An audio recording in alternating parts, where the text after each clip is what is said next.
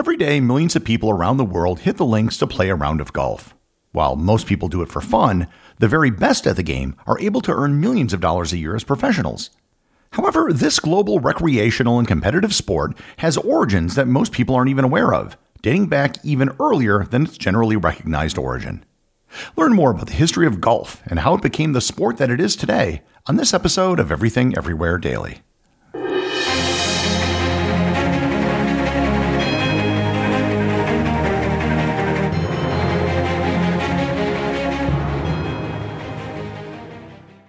This episode is sponsored by Heaven Hill Bottled and Bond Bourbon. I recently had the chance to try Heaven Hill Bottled and Bond, and I can attest to its exceptional aromas with hints of caramel and vanilla intertwining with its oakiness, which provide a well-rounded flavor profile. Taking a sip is akin to experiencing a piece of bourbon history firsthand. Heaven Hill Distillery may be America's most quintessential bourbon distillery. Established in 1935 after the end of Prohibition, the distillery was established by the Shapiro family and has remained a family-owned distillery to this day. In 1897, Congress passed the Bottled in Bond Act, which set forth strict rules for any bourbon labeled bottled in bond. Heaven Hill Bottled in Bond Bourbon goes beyond the stringent requirements of the law by aging its bourbon for 7 years, not 4. The end result is a gold medal-winning bourbon that truly stands out. Available nationally, look for a bottle at your local store. Heaven Hill Bottled in Bond. Heaven Hill reminds you, think wisely, drink wisely. Another day is here, and you're ready for it. What to wear? Check. Breakfast, lunch, and dinner? Check. Planning for what's next and how to save for it? That's where Bank of America can help. For your financial to-dos, Bank of America has experts ready to help get you closer to your goals. Get started at one of our local financial centers or 24/7 in our mobile banking app. Find a location near you at bankofamerica.com/talktous. What would you like the power to do? Mobile banking requires downloading the app and is only available for select devices. Message and data rates may apply. Bank of America N.A., member FDIC. Golf is a sport that has a better-known origin story than most sports. If you think you know how the game of golf originated in Scotland, you aren't wrong. However, there is much more to the story than that. To understand the true origins of golf before the modern game was developed in Scotland, we have to go back even further and cross the sea into continental Europe. In particular, we need to go to the Netherlands. Hitting a ball with a stick is a pretty simple activity that's been around for a very long time. The origins of hitting a ball with a stick is unknown, but there were many informal games that people played where they would either try to get a ball as close as possible to an object or try to reach an object in the fewest number of swings. This type of game, where you hit a ball to reach an object, was first formalized in the Netherlands. The first mention of such a game appeared in the 13th century, and the game was called Kolf, spelt with a C or a K. As far as we can tell, the rules of Kolf were pretty simple, as it was just hitting a target hundreds of yards away in the fewest number of strokes. The target wasn't necessarily a hole in the ground. It probably would have been something like a large rock, a tree, or the side of a barn.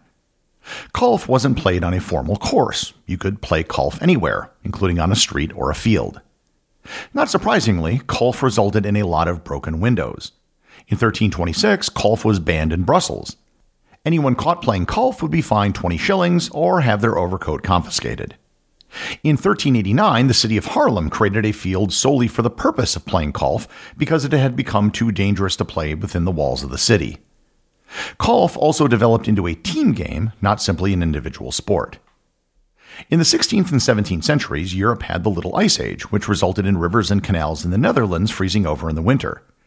These ice fields proved to be a particularly popular place to play Kolf in the winter. It resulted in the game changing, with specialized sticks and balls. Paintings and drawings from this period show people playing with sticks that either look suspiciously like golf clubs or at least like field hockey sticks. The balls at this time would have been made out of wood or leather. Dutch traders took the game with them as they traveled. Dutch settlers in Fort Orange, which is now Albany, New York, were reported to be playing the game in 1659, causing the same problems that they did back in Europe. In the 18th century, Kolf evolved in a totally different direction in the Netherlands than it did in Scotland. Kolf actually became an indoor sport and is still played in a few small communities in the Netherlands today. The modern game involves having to hit a post on the opposite end of a court, and then hit the post in the starting end, and then hitting the post in the opposite end again. There was an active amount of trade between the Netherlands and the southeastern coast of Scotland. It's believed that Dutch sailors brought the game of golf with them to Scotland, where it became popular. The word golf also became golf at some point in Scotland. It may just have been an issue of translation, or it may have been a reference to an old Scottish word meaning to strike.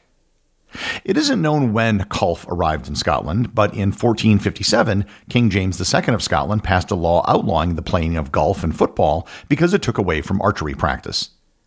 Additional bans were placed in 1471 and 1491, but supposedly King James IV had golf clubs and balls given to him as a gift, so people must still have been playing it. In 1567, Mary, Queen of Scots, was accused of playing golf just days after her husband was murdered, a time when she should have been in mourning. While we know something called golf was being played in the 16th century, and that it involved sticks and balls, we don't really know what the rules were. In 1636, a schoolmaster from Aberdeen, Scotland, named David Wedderburn published a Latin grammar textbook for children that made references to golf, as well as mentioning the first golf hole.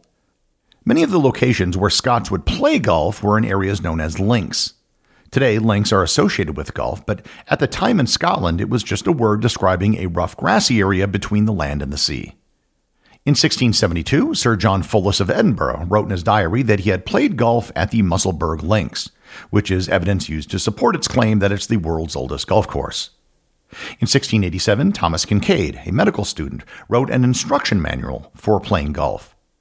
The first rules for golf were published in 1744 for the Gentlemen Golfers Competition for the Silver Club, a competition sponsored by the city of Edinburgh, which was to be played at Leith Links. There were 13 rules, known as Leith's Rules, that were listed for the competition.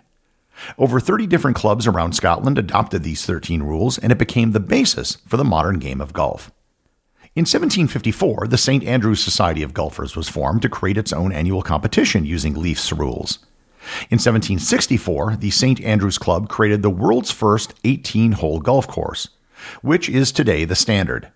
That original 18-hole course is still playable today, and it's known as the Old Course at St. Andrews. Today, St. Andrews is still considered to be the spiritual home of golf. In the 19th century, golf began to spread outside of Scotland. Clubs and courses began to spread all over England and then around the world. One of the biggest changes was to the ball. Golf balls in the 18th and early 19th centuries were made of leather and stuffed with feathers.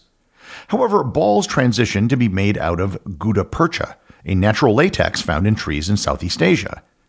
These balls, known as gutties, were easier to produce, were more durable, and provided a more consistent performance.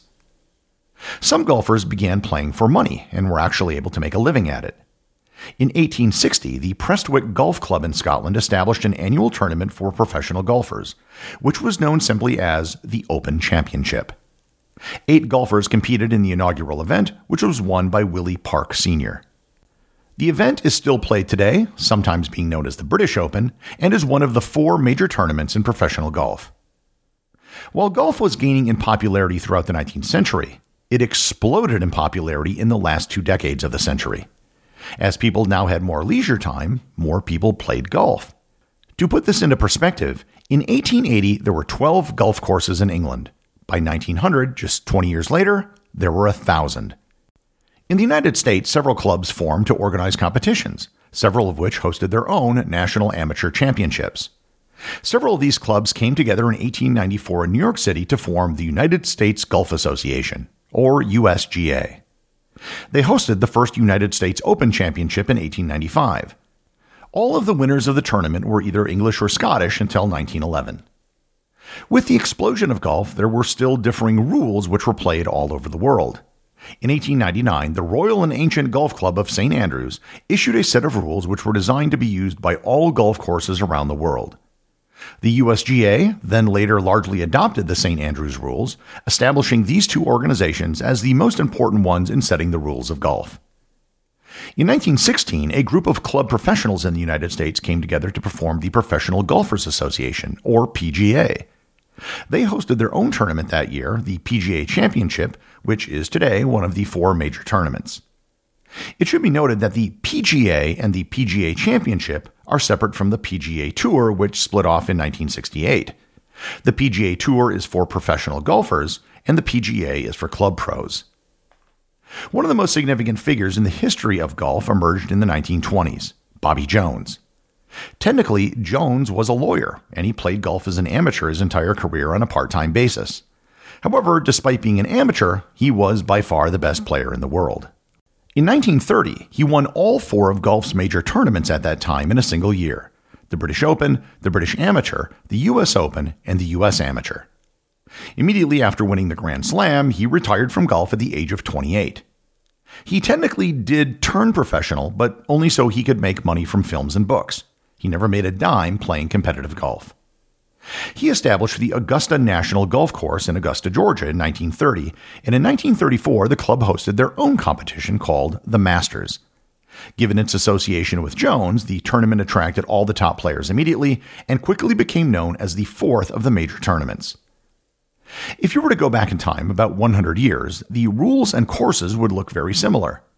The biggest difference was the equipment. While the Gutty was the most popular ball, there were no rules about the size or weight. The USGA finally put rules in place regulating the size and weight of a golf ball to make a more level playing field. Golf clubs were originally made completely out of wood. In the 19th century, wood was only used in the shaft, and the head of the club was made out of iron. Clubs made entirely out of steel began appearing in the late 19th century. In the 20th century, advances in material science often found their way quickly into golf clubs and golf balls. Eventually, the rules of golf began to have very technical regulations for golf equipment that regulated how clubs and balls behaved, not just their weight or what they were made out of.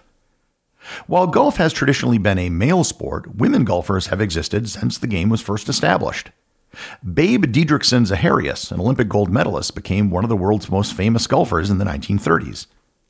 The United States Women's Open was established in 1946, and the Ladies Professional Golf Association, LGPA, was established in 1950, one of the first professional sports leagues for women. Today, golf is big business. It's both a major professional sport as well as being actively enjoyed by amateurs around the world. It's estimated that there are over 40,000 golf courses around the world, with over 16,700 of them in the United States alone.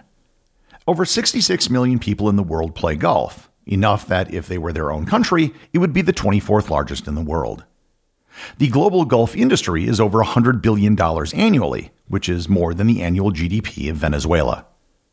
By any measure, golf has become one of the most popular sports and activities on the planet, which isn't too bad for something that started out with a bunch of people hitting rocks with sticks.